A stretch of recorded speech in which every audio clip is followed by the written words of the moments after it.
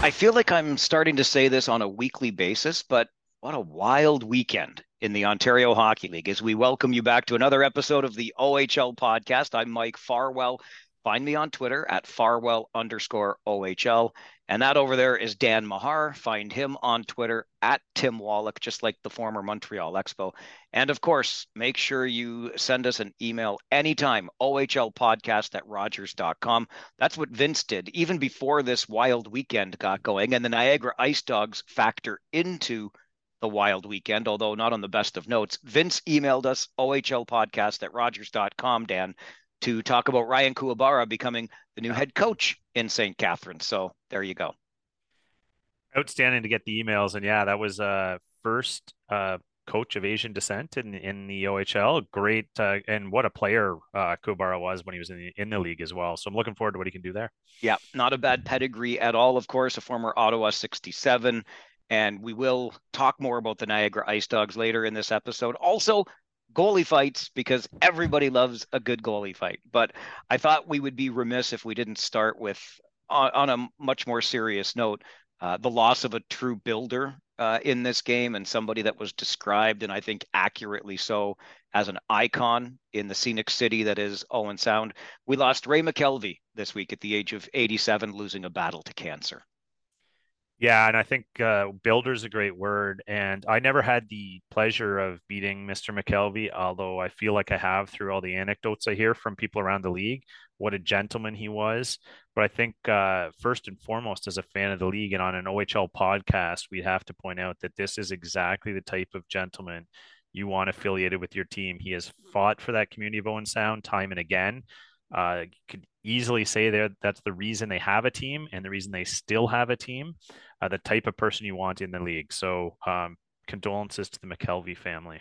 You nailed both, I think, of the most important parts in all of this, certainly when you're listening to something called the OHL podcast. But there's no question that Ray McKelvey got major junior hockey to Owen Sound and then kept it there when there was an ownership change. There is zero doubt about that. And it's not exaggerating to say that major junior hockey would not exist in Owen Sound without the efforts of Ray McKelvey and his continued efforts right up until the end. He was still associated with that organization, and not just by name. It wasn't just a token title. And, because Ray was who he was, he remained associated in name only. He was there. And I'm so grateful that we had an opportunity to pay a visit to the Bay Shore already this season. So I got to have my game day conversation with Ray. Over the years, I'll tell you what, the better I got to know him, the more I got to like him, the more I admired him. He had this way of reminding me that I came from the big city of Kitchener, and the Kitchener Rangers have all these resources. No, wouldn't it be nice to have this and have that? And when I first started having these conversations with Ray, that was a little bit off-putting because he's a presence first and foremost. But I'm like, okay, hang on a second here. Like, what did I do to deserve these shots? But that was just Ray's way of having, I think, a little bit of fun and reminding me. And he's not wrong. Obviously, it's the smallest market in the league, but it's the little organization that could. And we had some great chats. And his memory of, like, he would take little digs at me for, like, me, as if I had something to do with it. But you remember that time when Steve Spott was your coach and you came in here and did this or that? And anyway, it was just great. So I made sure I had at least a moment for an audience with Ray before every Rangers attack game. And I was glad to have had that opportunity already earlier this year before we lost him. And there are ties, of course, around the league. Mark McKelvey is Yeah. a good friend on the broadcast side. That's Ray's grandson. And Sean McKelvey, Ray's son, was a former president of the Kitchener Rangers board of directors. So the McKelvey roots run deep through this league, but in Owen Sound, certainly they feel the loss most Yeah. acutely. But the entire league is a little bit lesser. It's a little bit less bright without Ray McKelvey in it. That is for sure. Yeah, well said, Mike. Great anecdotes. And I think you look at that family, that strong family presence that the McKelveys had in hockey, in the OHL, and particularly in Owen Sound. And I think an accountant by trade, which probably served him well in Owen Sound, which is a community where you might have to stretch the dollars a little further to compete with the big cities. So yeah, what a loss for the league and particularly for the community of Owen Sound. Just a reminder to those that follow in those great footsteps, do not screw this up, Owen Sound. Ray McKelvey has paved the way for you. He has made sure the attack stay viable in that city. Do not screw it up. Period. You owe that to Ray and his legacy in the Scenic City. As we shift our attention from the loss of Ray, boy oh boy, did we all get a scare during a North Bay Kingston game in Kingston on the weekend. It was a Saturday night game, I'm pretty sure. Either way, Friday. Anyway, Malik McGowan of the Kingston Frontenacs gets his forearm sliced by a skate blade. A couple of things here, real quick, from my perspective. First of all, where it happened, which was right in front of the bench, allowing the medical attention to be even more immediate than had he been across the ice or down in a corner somewhere, right? So that's point number one. Somebody once said to me, though, Dan, quite some time ago, that if you want to have a medical, if you're going to, not if you want to, if you're going to have a medical emergency, have it in a hockey rink. Those training staffs are so underrated.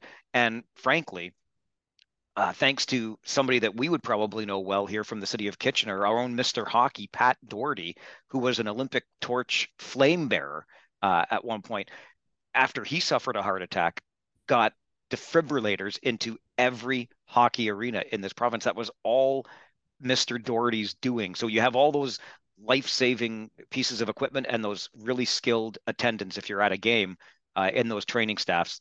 That's a huge part of why Malik McGowan is already on the road to recovery, has already had successful surgery, and was back at the France game on Sunday, obviously not playing, but there to acknowledge the fans and the training staffs. Yeah, obviously a scary incident. You think of the trauma, obviously to the player himself first and foremost, but also to his teammates and the opponents that witness this. Any young kids in the stands. There's repercussions that go on from these incidents, and you see them once or twice a year. It seems now where these serious cuts, and we've had a few recently. Evander Kane just sustained one in the NHL. Going to keep him out 4 to 6 months, probably kill his season. There's a lot of talk of some new Kevlar type equipment that could prevent these, and the players union and potentially some insurers again talking about implementing these types of measures, because you really hate to see that.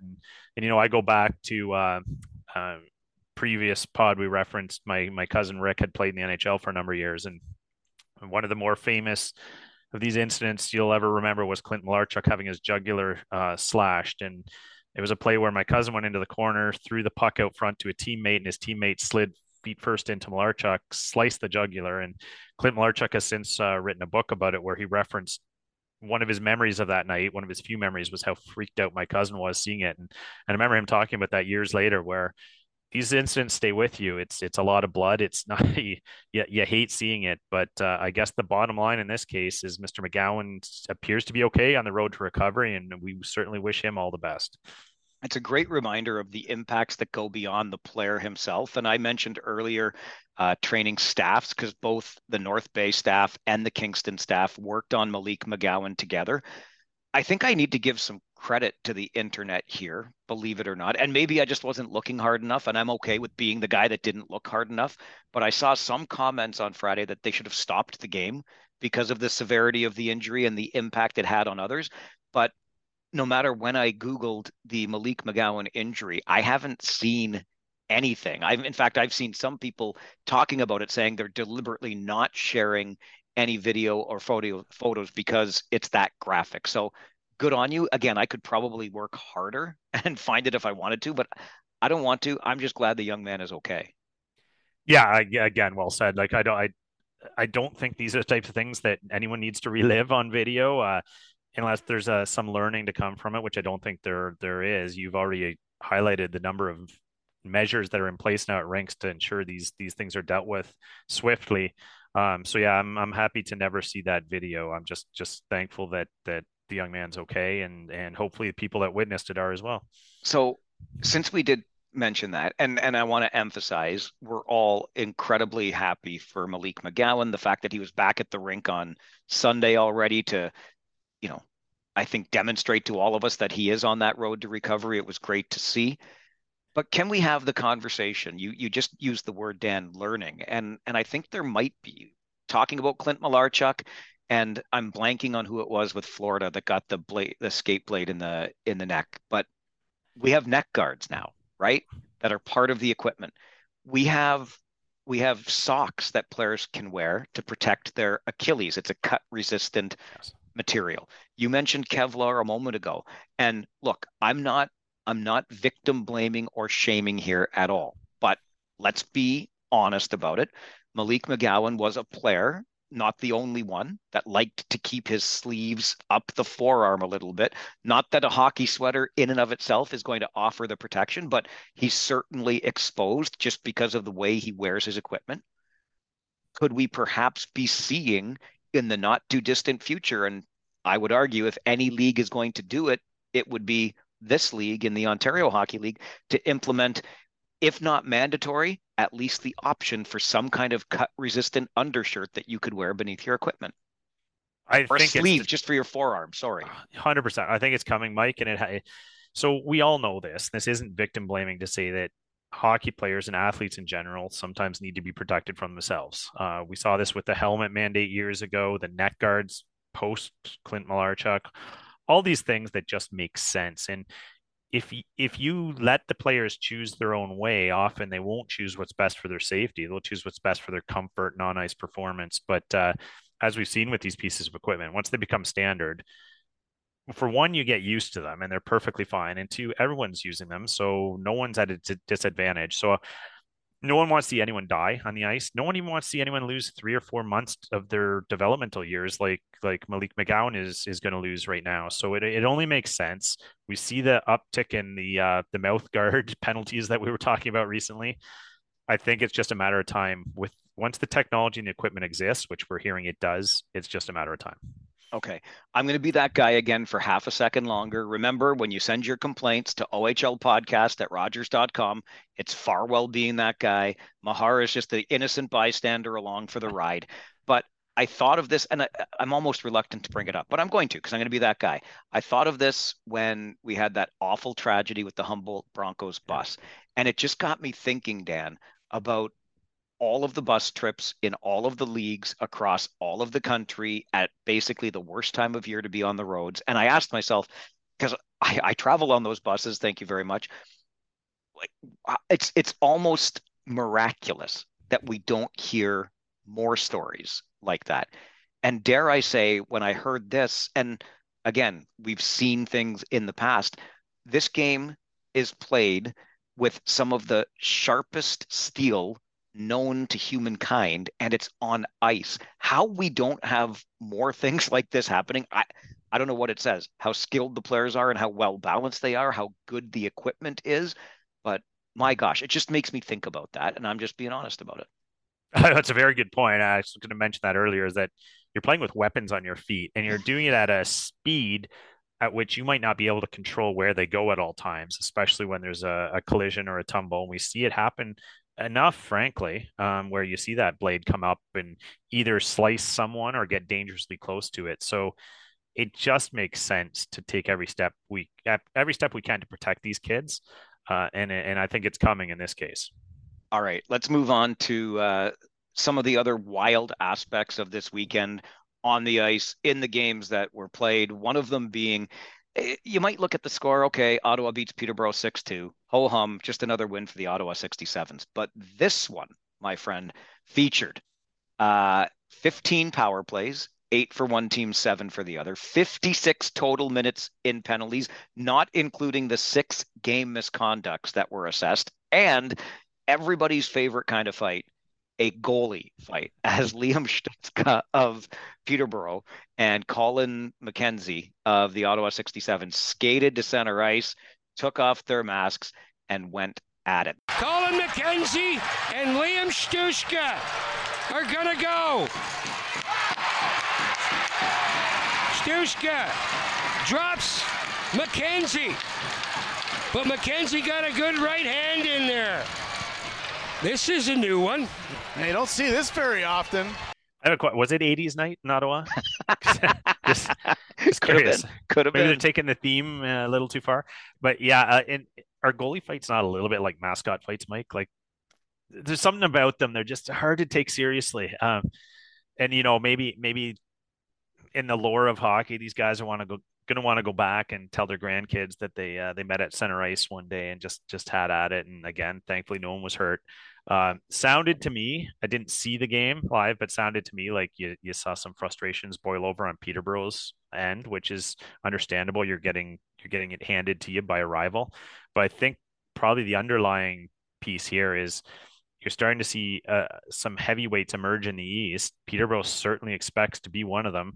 Ottawa is one of them, obviously, and North Bay, and you're going to see those teams starting to posture and send messages and do what they can. And Peterborough was ornery and said, we didn't like losing this game. We didn't like how we lost this game.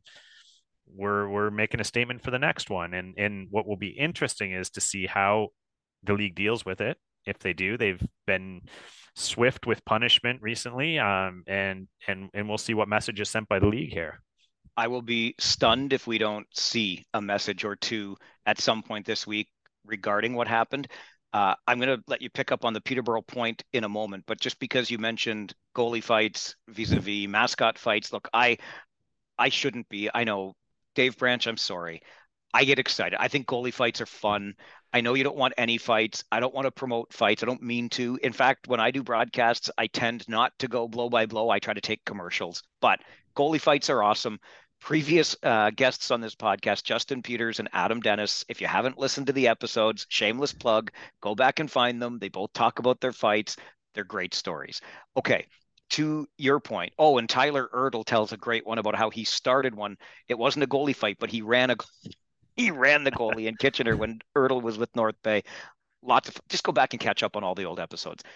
I think Dan, you make a good point around how and maybe even why Peterborough might have been ornery because as some teams in the East in particular, including Peterborough, have sort of asserted themselves, Ottawa hasn't yet, at least not by way of trade. They're just rolling right along, mowing everybody down. But if we look at the early returns on the Brennan Othman trade, 9 games with Othman, 2 wins against 7 losses for the Petes. Yeah, and I know it's early. It's a small sample size, but as a guy who loves trades and movement and drama in the league, I hate seeing it because you don't want teams to get gun shy and making those trades because it doesn't work out. But that's the sad reality is these things don't always work out, and at this point, the jury's still out on whether or not this will work out. Uh, the the Pete's paid a price, maybe not as heavy a price as some of us might have expected to get Brendan Othman, and we don't know all the reasons for that. What we do know, and the only thing we have to go on, is just 2 goals in his first 9 games there, and a very poor record from the team in that stretch as well. So obviously not getting the returns out of that trade they had hoped. And like you said, that those tensions start to build up, boil up. There's some people not happy in that room, and maybe they take it out on the opponent in some ways. So we'll see how that goes. But certainly the guarantees of a big trade putting you over the top are not being realized in Peterborough right now. And on the other side of that equation, when the Flint Firebirds parted ways with Brennan Othman, everybody just kind of threw up their hands and said, okay, I guess Flint's not in it to win it this year, because they were a team that many of us, and I'll include me and many of us, thought would be contending in the Western Conference one more time before they hit reset on their cycle. And then they go and trade away a top prospect for the New York Rangers in Brennan Othman. Again, Peterborough 2-7 since that trade. The Flint Firebirds are 7-2, or to put it in the new way with the 4 columns, 7-1-1. So they've won 7. They lost 1 in overtime and 1 in regulation. The Flint Firebirds since trading Brennan Othman away. And just to kind of finish the point, when Peterborough and Flint recently played and Othman scored a goal against his former team, everybody in the arena, and if you happen to have the CHL action pack and you saw the game, it wasn't hard to read Brennan Othman's lips as he went past the Firebirds bench and told them exactly what he thought of them after he scored the goal. So it's interesting. It's mirror opposite records for both Flint and Peterborough since that trade. Yeah, and I might even add in that the Saginaw Spirit trading Josh Bloom and Braden Hislop have rolled right along since moving a couple big pieces. So again, it all lends back to the theme of this year in the OHLs. I don't know what is going on.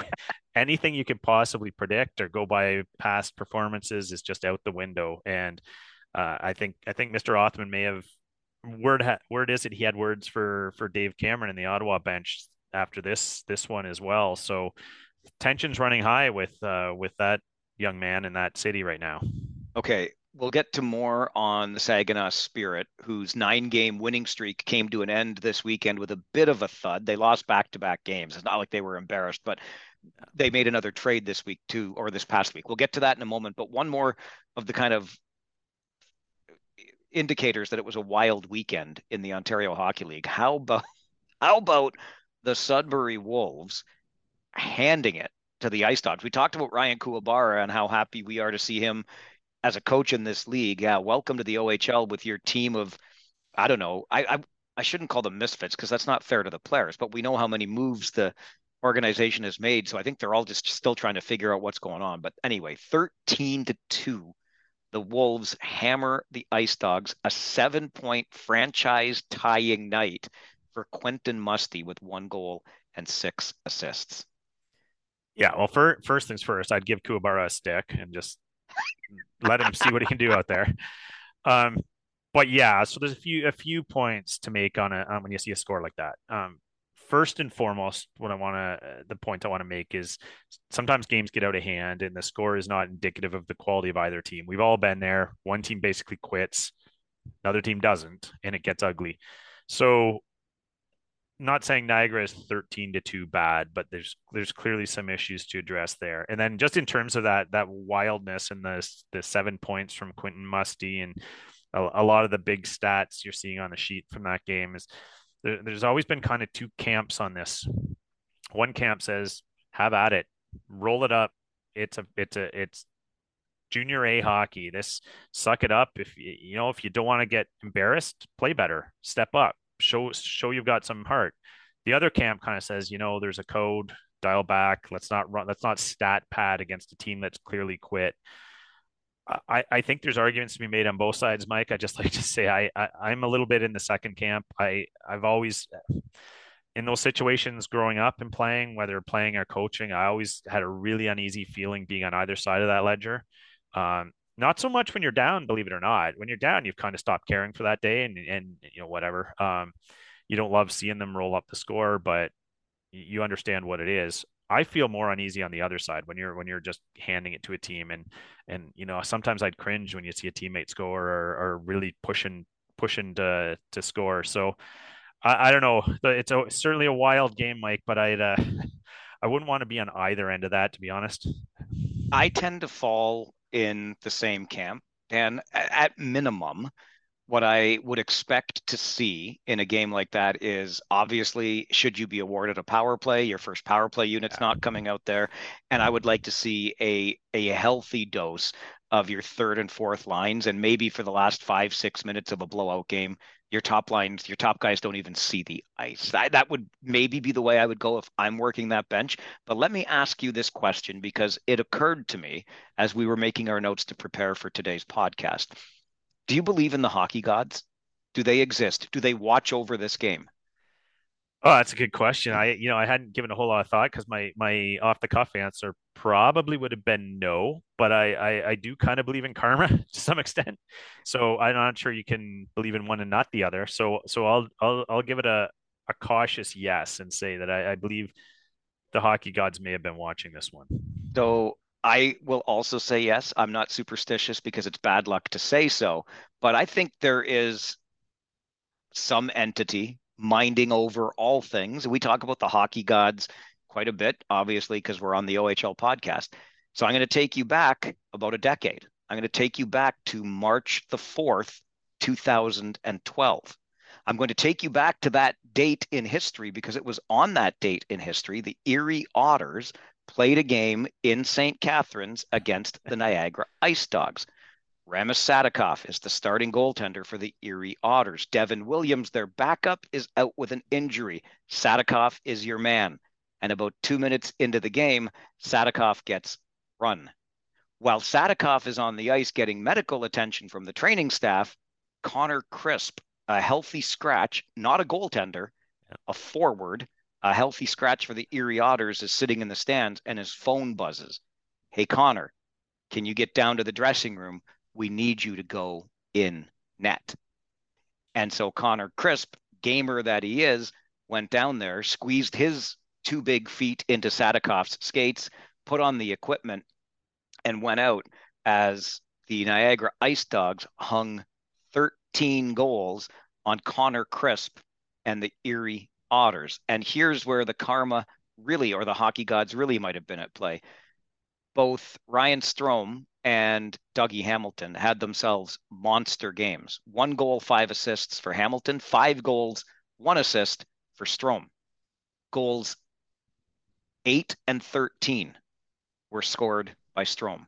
Assists 8 and 13 were awarded to Dougie Hamilton. In other words, even when the game was 7-2, the Ice Dogs kept on coming and kept on coming and kept on coming until they had a 13-2 finish against Connor Crisp playing goal for the Erie Otters. If there are hockey gods, maybe they remembered that night, March the 4th, 2012.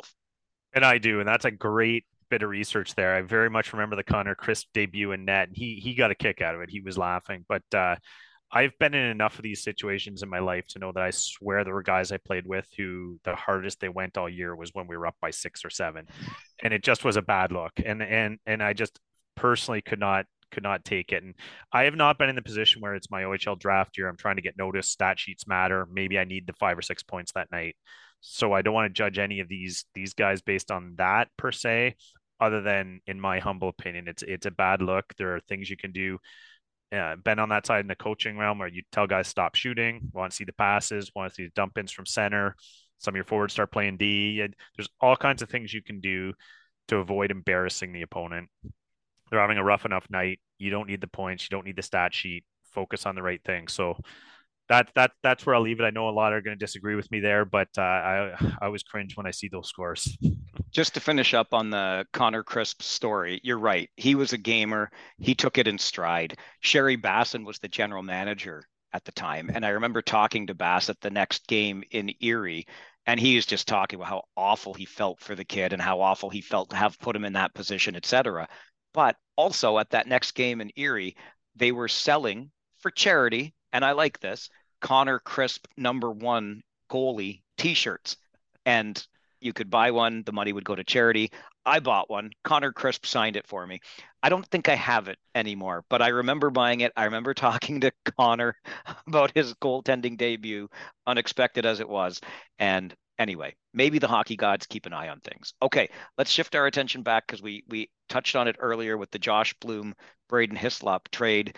Saginaw trades those two guys away to North Bay. Got decent players in return. Let's not knock Nick Sema and Cameron Govro at all. But many thought, okay, the Spirit are signaling that we know next year is going to be a better year for us roster-wise, so we'll move our captain and a really nice defenseman, and then they just go off and reel off 9 straight wins. No big deal for the Saginaw Spirit. But also, in the past week, they made a deal with the Barrie Colts, grabbing Hunter Haight, who's a second rounder to the Minnesota Wild, and maybe some are arguing playing under expectation this year. He had, what did he have? 41 points, 22 and 19, I think he was last year, if I've got my numbers right. Yeah, 41, 22 and 19 last year with Barrie, but only 9 points in 20 games so far this year. He goes to Saginaw in a deal for picks. What do you think of the move? I know I saw a lot of negative feedback saying that's way too high a price to pay for a guy who's underachieving. He's taken a step back this year. I personally love it on a few reasons, on a few levels. First of all, it signals to me a general manager that has a plan. He's identified players he can move. He's identified players he can bring in. He's looking at their birth years. He knows where he's building towards, obviously building towards that Memorial Cup year next year.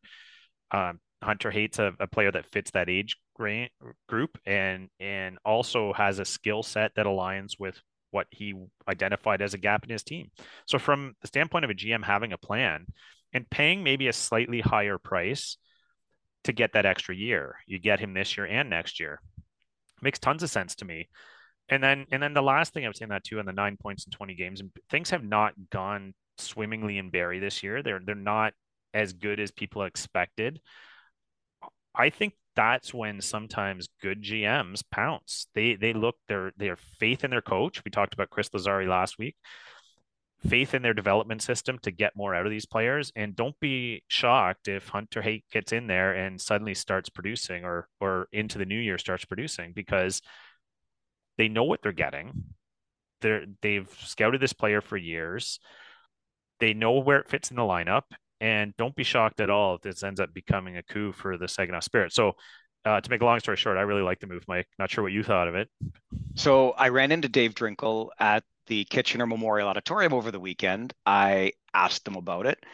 He just, along the lines of what you're talking about, Dan, just said, yeah, we thought maybe the change of scenery would be beneficial to the kid. And of course, what does he do in his first game in Saginaw? He scores. So Hunter Haight now has played 2 games with the Spirit. He's already got 4 points, a goal and 3 assists, which is about half of the 9 points he had in 20 games so far with Barrie. You talk about the plan. And I'll add this. I'm a little bit less bullish this week than I was last week on the Saginaw Spirit and how their roster aligns for next year. I still think, and I was so bullish on it then because they've added their mix, Saginaw has, along with Kingston, Niagara, Sault Ste. Marie, to the 2024 Memorial Cup bidding process. I still think Saginaw sets up with the best roster of those four. But I'm less bullish this week just because I realized I was thinking about today actually. Where are they without Pavel Minchikov? Like, Yeah. honest to good, I know Michael Misa's a year older and he's already showing us why he's an exceptional player. And there are lots of other nice pieces, including now Hunter Haight. But Pavel Minchikov is like on another level. It's Planet Pavel, and the rest of us are just along for the ride this year. Yeah, and that's the $1 million question is what does that lineup look like without him? And maybe we'll get a little taste of it over the World Junior stretch, and we'll see. But it's not necessarily the same as a Brendan Othman where you have a phenomenal elite scoring player and you're moving them from the lineup and you see what you got. This is a quarterback, the play driver from the back end.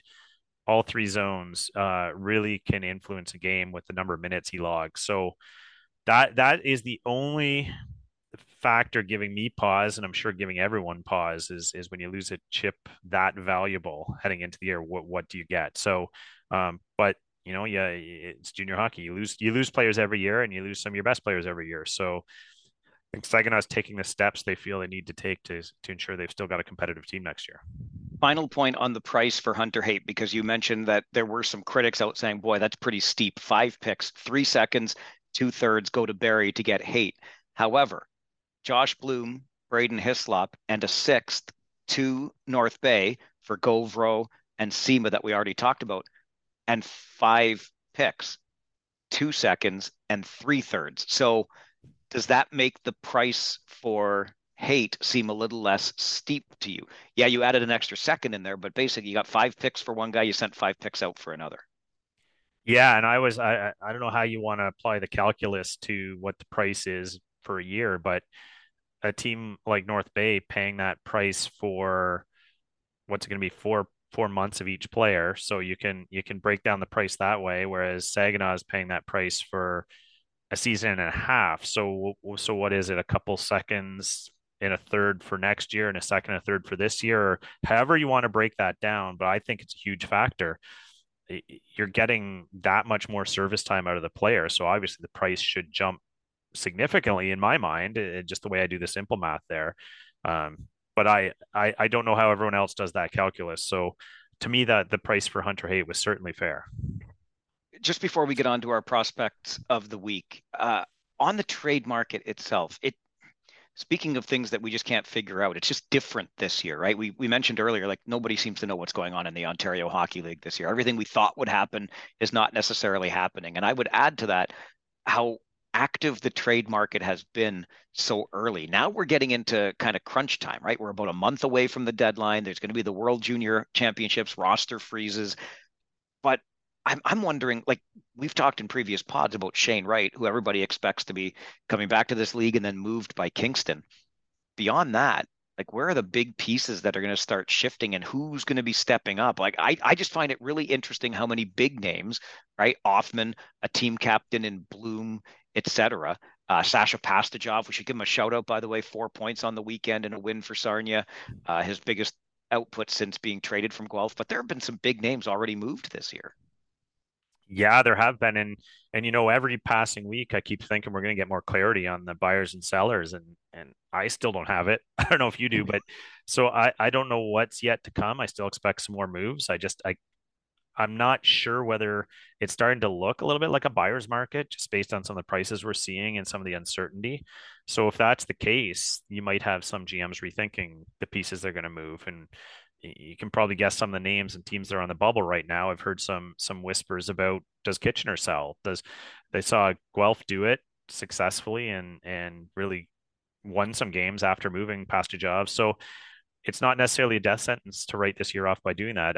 It's hard to tell right now who's going to move whom because the prices don't seem elaborate and we don't know. We don't have a lot of clarity on who the real contenders are yet. Yeah, it's hard to say that the Storm have written off the season after the success they had after getting Max Nemesnikov, but it's interesting. And if I'm going to give a shout out to Pastujov, which I did a moment ago, I'd also like to give one to Ty Voigt. Just another ho Yeah. hum weekend for Voigt, right? 3 multi-point games, 3 points, 3 points, 2 points.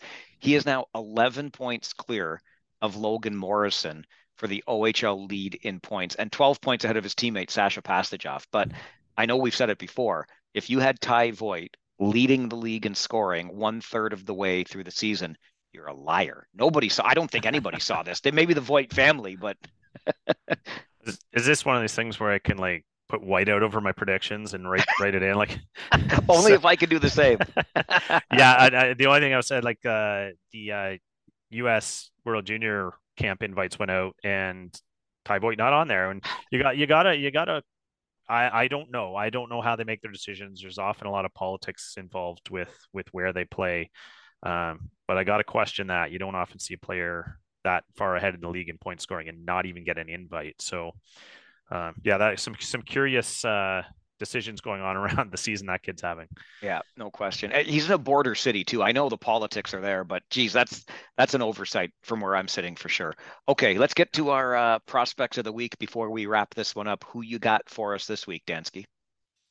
Well, I feel like I might be borrowing a little bit from you here from a player you referenced early in the year, but a guy that I've been liking that I have to go to for my prospect of the week this week is Matthew Soto on Kingston, and just a guy I've been liking all year. He's putting up points. He's the Kingston team is humming along at 500, probably better than people expected. Nothing glorious, but here you have a guy that is constantly producing right around a point a game clip and about a week away from not even being eligible for this NHL draft. So he's a younger guy, smaller guy, but is just resolute about making a difference this year. And part of the reason why that Kingston team is a little bit better than they were expected to be. So my guy is Matthew Soto this week, Mike. Hopefully I didn't steal too much of your thunder from earlier. No, hey, not at all. Listen, if it's the prospect of the week in your eyes, it's the prospect of the week. And I feel like when I make mine, I have to qualify again just to remind you.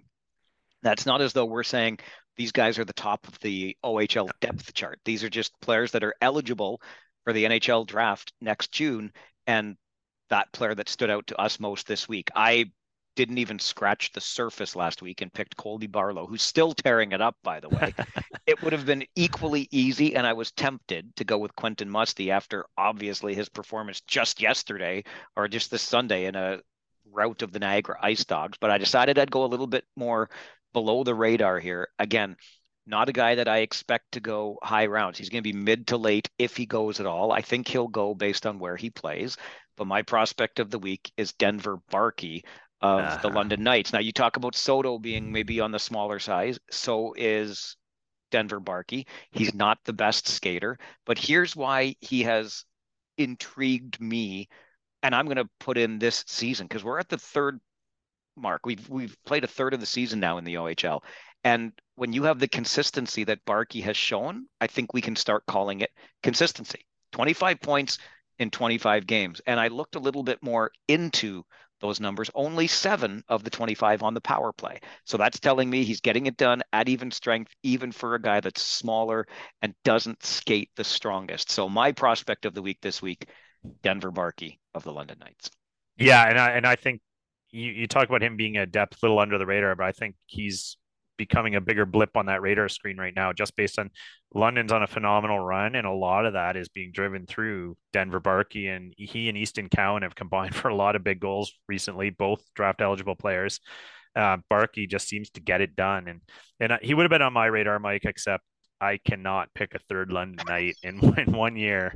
that just, I'd be disbarred from Kitchener forever. So, but yeah, absolutely solid pick. I knew it was safe to go London's way after you already did Easton Cowan and Oliver Bonk. But your point's well taken too on being with that Knights team. It's hard to not get noticed, right? Because the scouts love it, the organization develops well, and obviously the Hunter brothers have their share of connection. So yeah, I just a guy that's just been consistent, 25 points in 25 games, like I said, and that's why we give him the nod on my end anyway as the prospect of the week this week. So we got Soto over there, Barkey over here, and hey, by the way, you mentioned the London Knights rolling along, nine straight wins, I think what they're up to, and yeah, 8 or 9, eight. Yeah, I think it's 8. So I was trying to remember, but anyway, at the time of this recording, back in first place in the Midwest Division, they were there for a day last week, and then Owen Sound picked up another win and got back in front of them. But at this point, they started the season 1-4-1. They are 16-3 since then, including the 8-game winning streak they're currently on. Again, make it make sense, because I heard people predicting London as a 4th place finisher in the Midwest this year behind Owen Sound, Guelph, and Kitchener. Well, that's not the way it's going right now. No, and this is why I think fans in certain markets get antsy, because they see that kind of development curve. And I know people like to say, well, London throws money around and they cheat and this and that and all this conjecture you hear about London. Bottom line is they did not have a potent team on paper coming into this season. They have not brought in anyone under shady circumstances. They've worked with what they've got, and they're improving. And they're improving rapidly. And these players are leaping up NHL draft lists. So yeah, you can't do anything other than tip your cap to that franchise and the Hunters.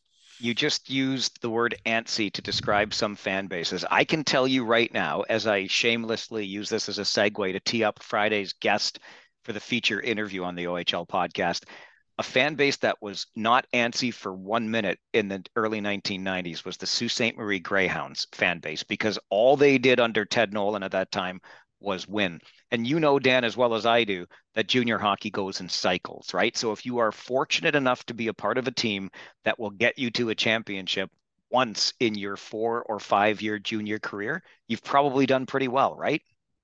I'd say. Well, on Friday, we get to meet a guy that was a 3-time champion, including 1 Memorial Cup, a member of those memorable Greyhounds teams of the early 1990s. And, his son might have just been involved in that Ottawa-Peterborough game where the goaltenders dropped him on the weekend. So there's, if you can't figure this one out yet, just turn in your OHL card. But that will be our featured guest on the OHL podcast on Friday, when you will get your next episode. That is Dan Mahar. Find him on Twitter at Tim Wallach, just like the former Montreal Expo. My name is Mike Farwell on Twitter at Farwell_OHL. And send us an email anytime, ohlpodcast@rogers.com.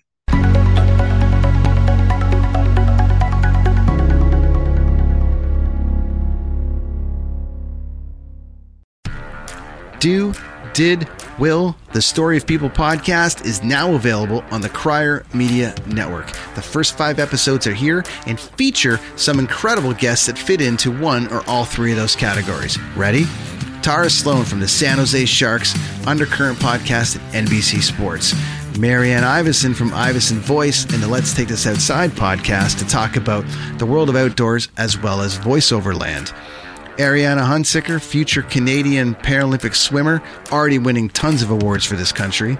Scott McGregor from the Hot Wallet podcast to dumb down the world of crypto, Bitcoin, and NFTs so you don't have to. And Jackie Holowati from Climate Pledge Arena in Seattle, Washington, the first net zero carbon certified arena on the planet. Wherever you get your pods, wherever you watch your pods, and on the Crier Media Network. Another Sound Off Media Company podcast.